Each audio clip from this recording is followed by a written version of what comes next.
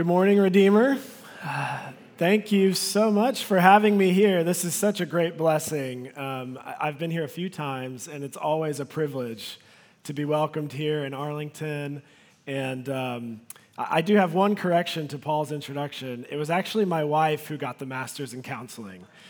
And trust me, you would much rather be counseled by her than me. But it is true that I was born in Arlington. My family was living in Grand Prairie at the time.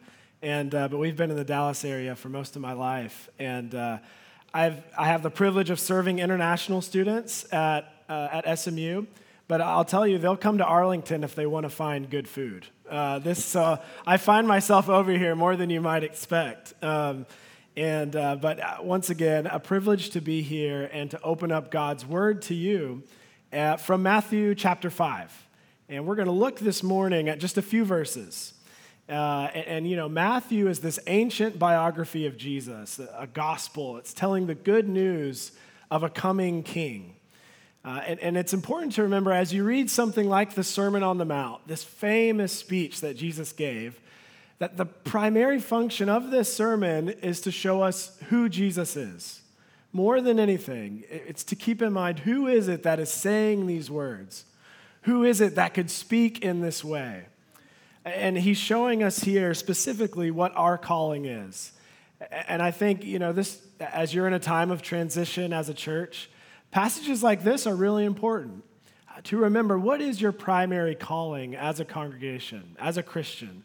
What is it that you're called to in the world? And that's what we're going to look at this morning from Matthew chapter 5. Let me pray for us, and then we'll dive into God's word. Father in heaven, thank you for giving us this time to come and hear from you. Holy Spirit, open our hearts and minds to receive your word, and may we leave this place transformed by your grace, fed by your grace to go and be salt and light in this world. Father, may the words of my mouth and the meditation of my heart be pleasing in your sight. And we ask all of this in Jesus' name. Amen. So if you would, we will be reading now from Matthew chapter 5, verses 13 to 16. Hear the word of the Lord. You are the salt of the earth, but if salt has lost its taste, how shall its saltiness be restored? It is no longer good for anything except to be thrown out and trampled under people's feet. You are the light of the world. A city set on a hill cannot be hidden. Nor do people light a lamp and put it under a basket, but on a stand, and it gives light to all in the house. In the same way, let your light shine before others, so that they may see your good works and give glory to your Father who is in heaven. This is the word of the Lord. The salt of the earth and the light of the world.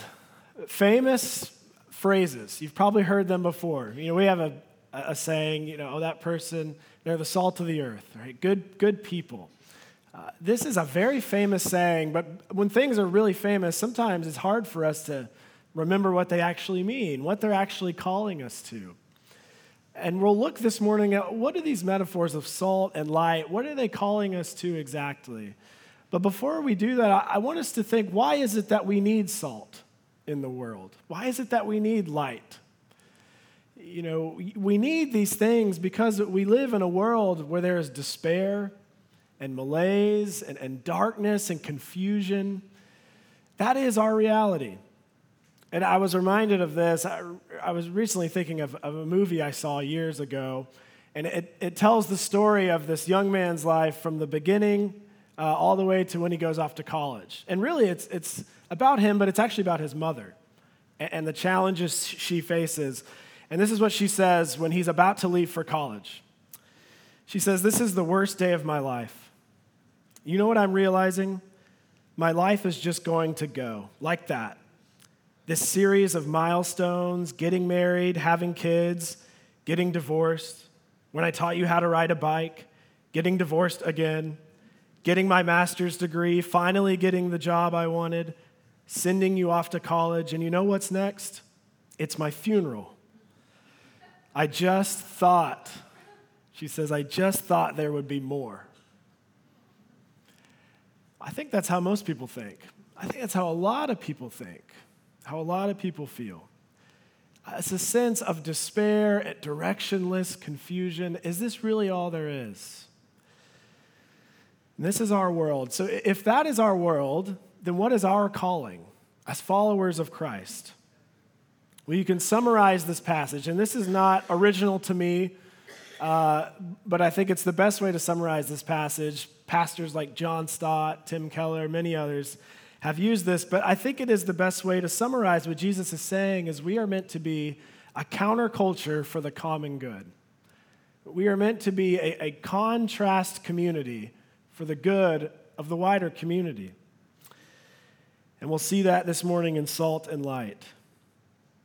So if you see here in verse 13, it talks about you are the salt of the earth. Well, it's important to see here, and both of these yous are y'alls. These are actually, this is second person plural.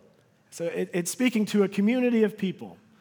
So as good Texans, we can substitute y'all are the salt of the earth, right? This community, he's talking to the new covenant community. Jesus has come to establish a new covenant, to bring the long-awaited promised kingdom of God, and with that is the creation of a new community of people that will be from all nations who are given this responsibility to go and to proclaim the good news of Jesus.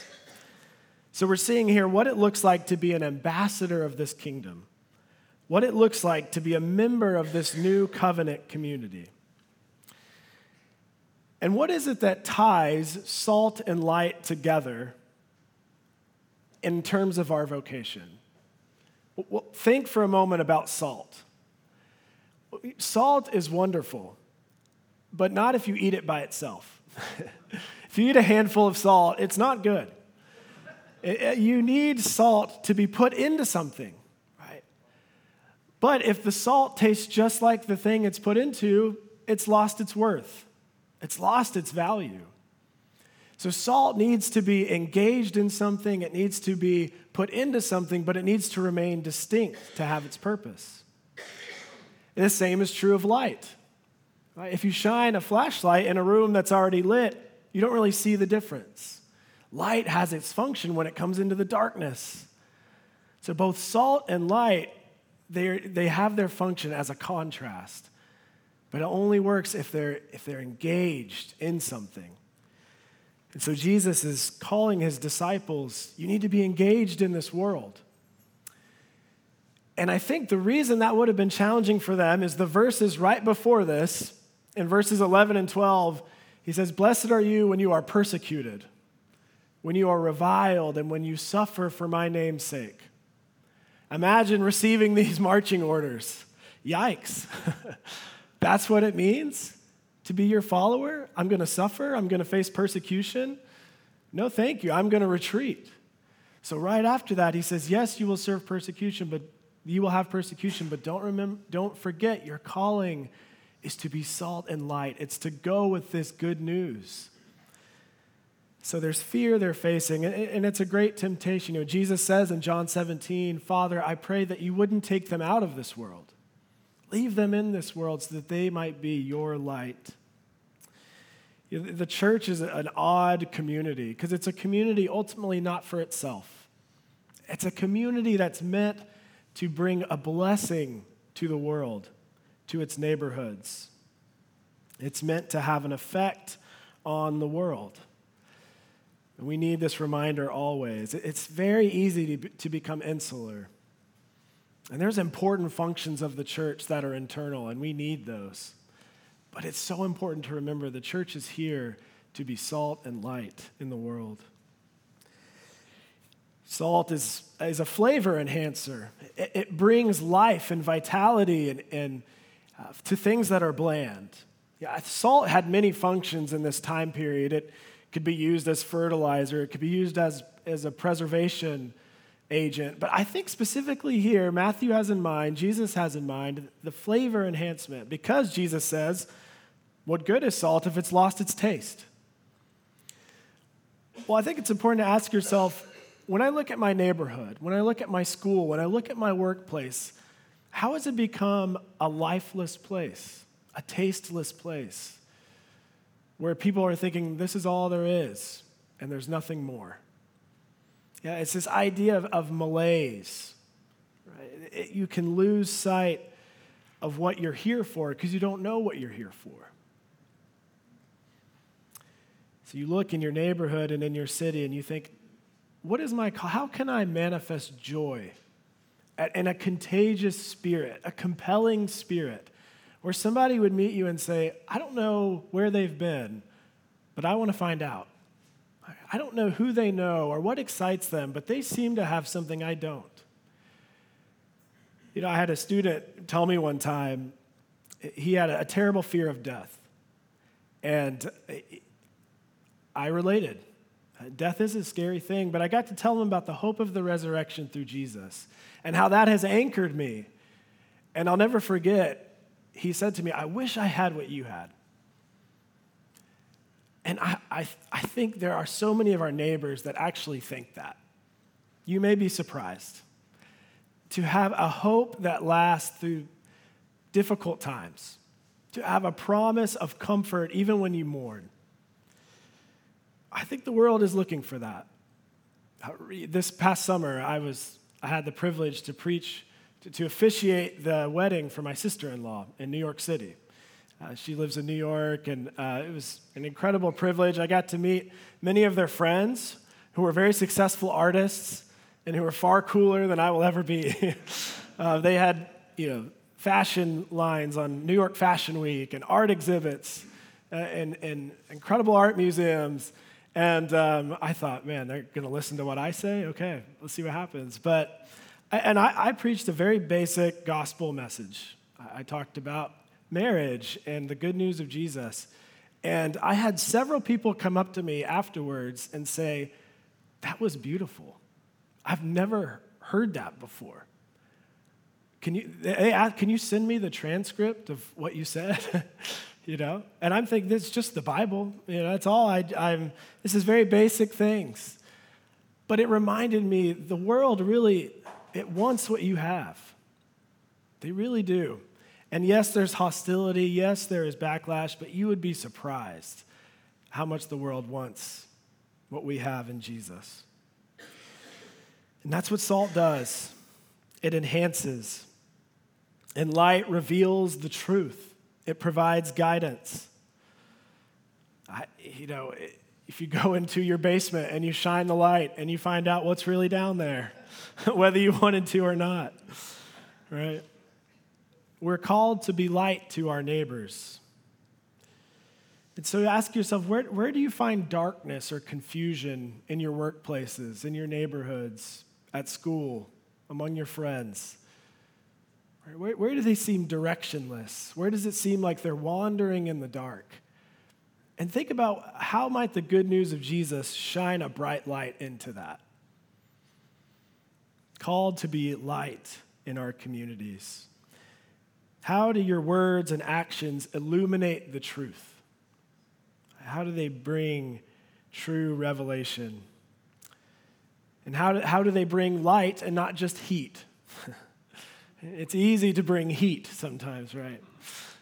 But light does more than that. Light brings hope. It brings direction. And that's what we're called to be. Now, this is a high and beautiful calling. But if we're honest with ourselves, this is not our reality so often. I know it's not my reality. There are many days where I fall short of this. And I think it's important for us to ask, why is that? Why is it that we frequently fail to be salt and light? And I think there's a couple ways that this manifests itself among us. And I think the two basic ways is that we tend to over-adapt or under-adapt. To over-adapt is to say, I want to be so much like my community. I want to be so much like my environment where I feel comfortable. I always feel welcomed, right? Where this is really my home. Right? There's a lot of ways to do that. We could spell out many ways. And I hope you're thinking now of ways that you've done that, ways you've seen that done. It's easy to say, oh, I just want to fit in. I don't want to be thought of as odd by my neighbors. I don't want to receive ridicule. I want to go with the flow. But the problem there, if there's no contrast, you've lost sight of what it means to be salt and light. But then there's under-adapting, right? You could say, well, I'm going to be so different that I'll never even see my neighbors. I will be such a contrast, they won't ever even hear from me. Or if they do, they'll know that the only way that they'll ever hear from me is so that they know I'm different. And that's the only thing they'll know. It's to remove ourselves from society. And I think of Jesus all the time, how easy it would have been for him to remove himself. You think of all these interactions he had, most of them did not go well. Most of the time, people did not receive him well. Or when they did, they just wanted to use him. But he keeps coming back.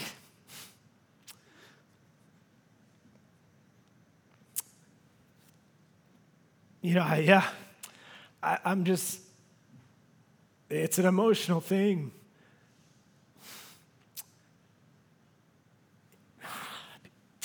Because I think of many of our students who, the moment they haven't expressed interest, people left.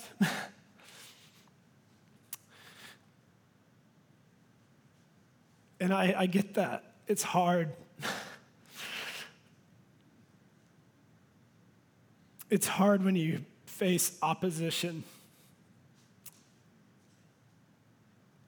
But I can think of stories of when people did come back, like Jesus, and the difference that made in their life.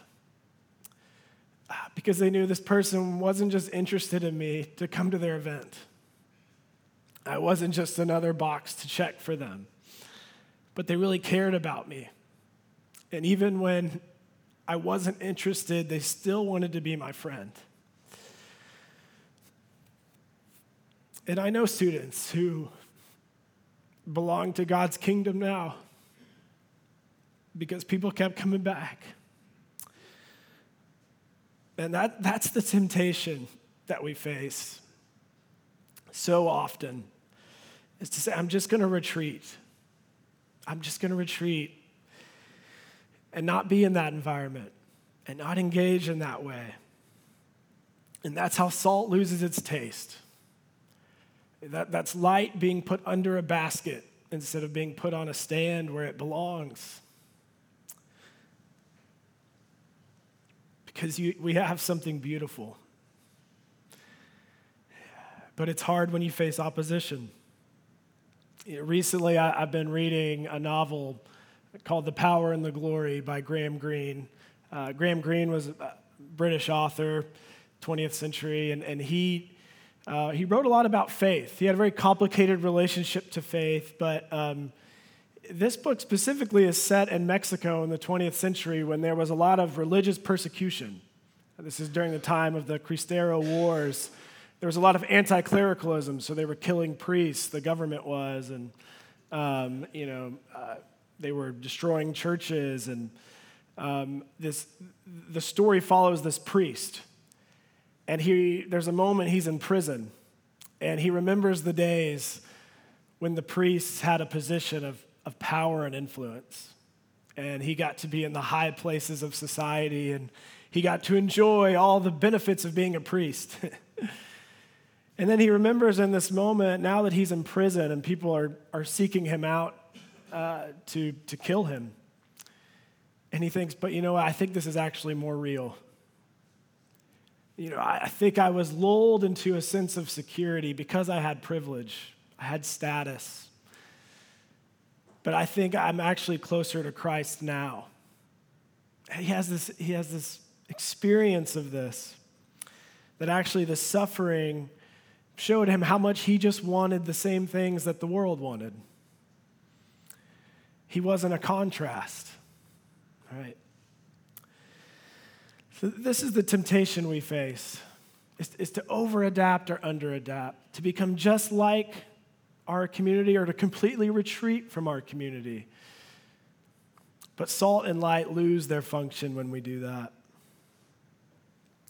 So the question we're left with is, well, how can we do that? We know what we're supposed to do, what we're called to do. We know that we often fail to do it. But this would be a bad sermon if I ended there. Or if I left you with, here's 5 easy ways you can do this. But remember what I said at the beginning. This is all about Jesus. Who is saying this? And what has he come to do? We must look at the one who was perfect salt and light, who didn't run away from his community but engaged it, but always in a way that was different, where people knew he was different. People said, no one we've ever met has spoke like this man. He scandalizes us, but we keep coming back to him. We're drawn to him. And he did it perfectly every time. He revealed the true nature of God and God's kingdom, even when it was hard for people to hear. If you just read the rest of the Sermon on the Mount, there are many examples. These were not easy things to hear, but he loved people well enough to tell them the truth, even when it hurt. And he told them the truth even when it was unpopular with the religious elite and when it was unpopular with those who wanted nothing to do with religion. He told them the truth even when it was unpopular. And ultimately, he did all of this on his way to the cross to bear our curse, to bear the curse of a world in despair and confusion and malaise. And what happened the day he died? There was darkness all over. It was the darkest day where the light was not shining. But after going into that darkness, he rose again to the brightness of light and life, to new eternal life. He rose again from the grave. And he lives in the light of life forever, interceding on your behalf. Gladly, he sees you, his Father sees you as his own child because of what he's done for you. And if you believe that, if you look at what your Savior did on your behalf, that he was faithful when you weren't, that he bore your curse, but not only that, he rose again to light, that you can be the light of the world. Not because of the natural light you have in yourself, not because of your talents or your gifts, but because you're reflecting an even greater light, the light of the risen Savior. And he says, people will see your good works. They will see the light you shine, and they'll give glory to your Father in heaven. I've always thought that was such an interesting phrase. Why wouldn't they give glory to me? Right? I'm the one doing the good work. Wouldn't they want to give glory to me? If I'm honest, oftentimes I'm doing good works because I want to get the glory. I want people to look at me and say, that's a nice guy. I should come to his events on campus, or. But Jesus is saying here, if you do these good works, they'll give glory to your Father. What kind of good works must these be? Well, we're actually helped here by our Westminster standards. Westminster Confession of Faith in chapter 16, they define what makes a truly good work. And it's this: a good work is one that is done by a heart purified by faith in accordance with God's word and for the glory of God. And it has been my experience working with many students who are from non-Christian backgrounds, who are in a new culture, who are afraid of being manipulated and taken advantage of, that when someone does a good work like this, they know it. They know when someone's being genuine. They know when someone isn't trying to do a good work just for their own praise. I've seen it. And your neighbors will too. They'll know when you're doing good in your community, not just to make a great name for yourself, but because you have a greater motivation, you have a deeper grounding in your life. There's something different about this person. And to do these good works, you have to reflect on the object of your faith, just like we are this morning. That's why you come here week in and week out, to remember your Savior who loves you, who gave his life for you, and who rose again for you. And the more you reflect on him and the salvation he's brought you, you will be shaped and formed like that, conformed to his image. And as you immerse yourself in his word, a good work is one done according to God's word. The more you immerse yourself, it becomes the water you swim in, the air you breathe. And God's word just flows through you. It becomes just the way you operate in the world. People will notice. They'll see a difference. And the more you reflect on your ultimate aim, which is to glorify God. I love that point in Acts where they said that the people could tell that the disciples had been with Jesus. People will tell what your aim is. They said, this person doesn't seem to want the recognition. Then why are they doing it? People will notice. Your community will notice. Arlington will take note. This community is after something larger than just themselves. That's the beauty of what Jesus is inviting us to. And I'll close with this. The good news is you're not alone. You're not alone. You are a part of a worldwide community that is being salt and light all over the world. In hard places, you are not alone. But you're also not alone because Jesus goes before you. Jesus has gone before you being salt and light, and he's given you his Holy Spirit so that you can be salt and light in this community. And that's good news. So friends, go be a counterculture for the common good. Be salt and light here and to the ends of the earth. What a great invitation our Lord gives us. Please pray with me. Heavenly Father, what a gift it is this morning to receive an invitation, to receive a calling, to go and to be salt and light in the world. Thank you, Lord Jesus, that you were salt and light even when it was hard, even when it was challenging, that you engaged with the world.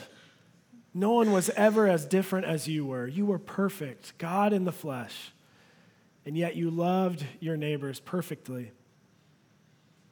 And Lord, you died on our behalf, bearing our curse, so that we could go and be your ambassadors, your new covenant community, not in our own strength, but in the strength you provide, not for our own glory, but for your glory. So help us, Lord, as we go from this place to our workplaces, to our schools, to our neighborhoods, to be salt and light, reflecting your glory and the good news of our crucified and risen Savior and the hope of glory. We pray all of this in Jesus' name. Amen.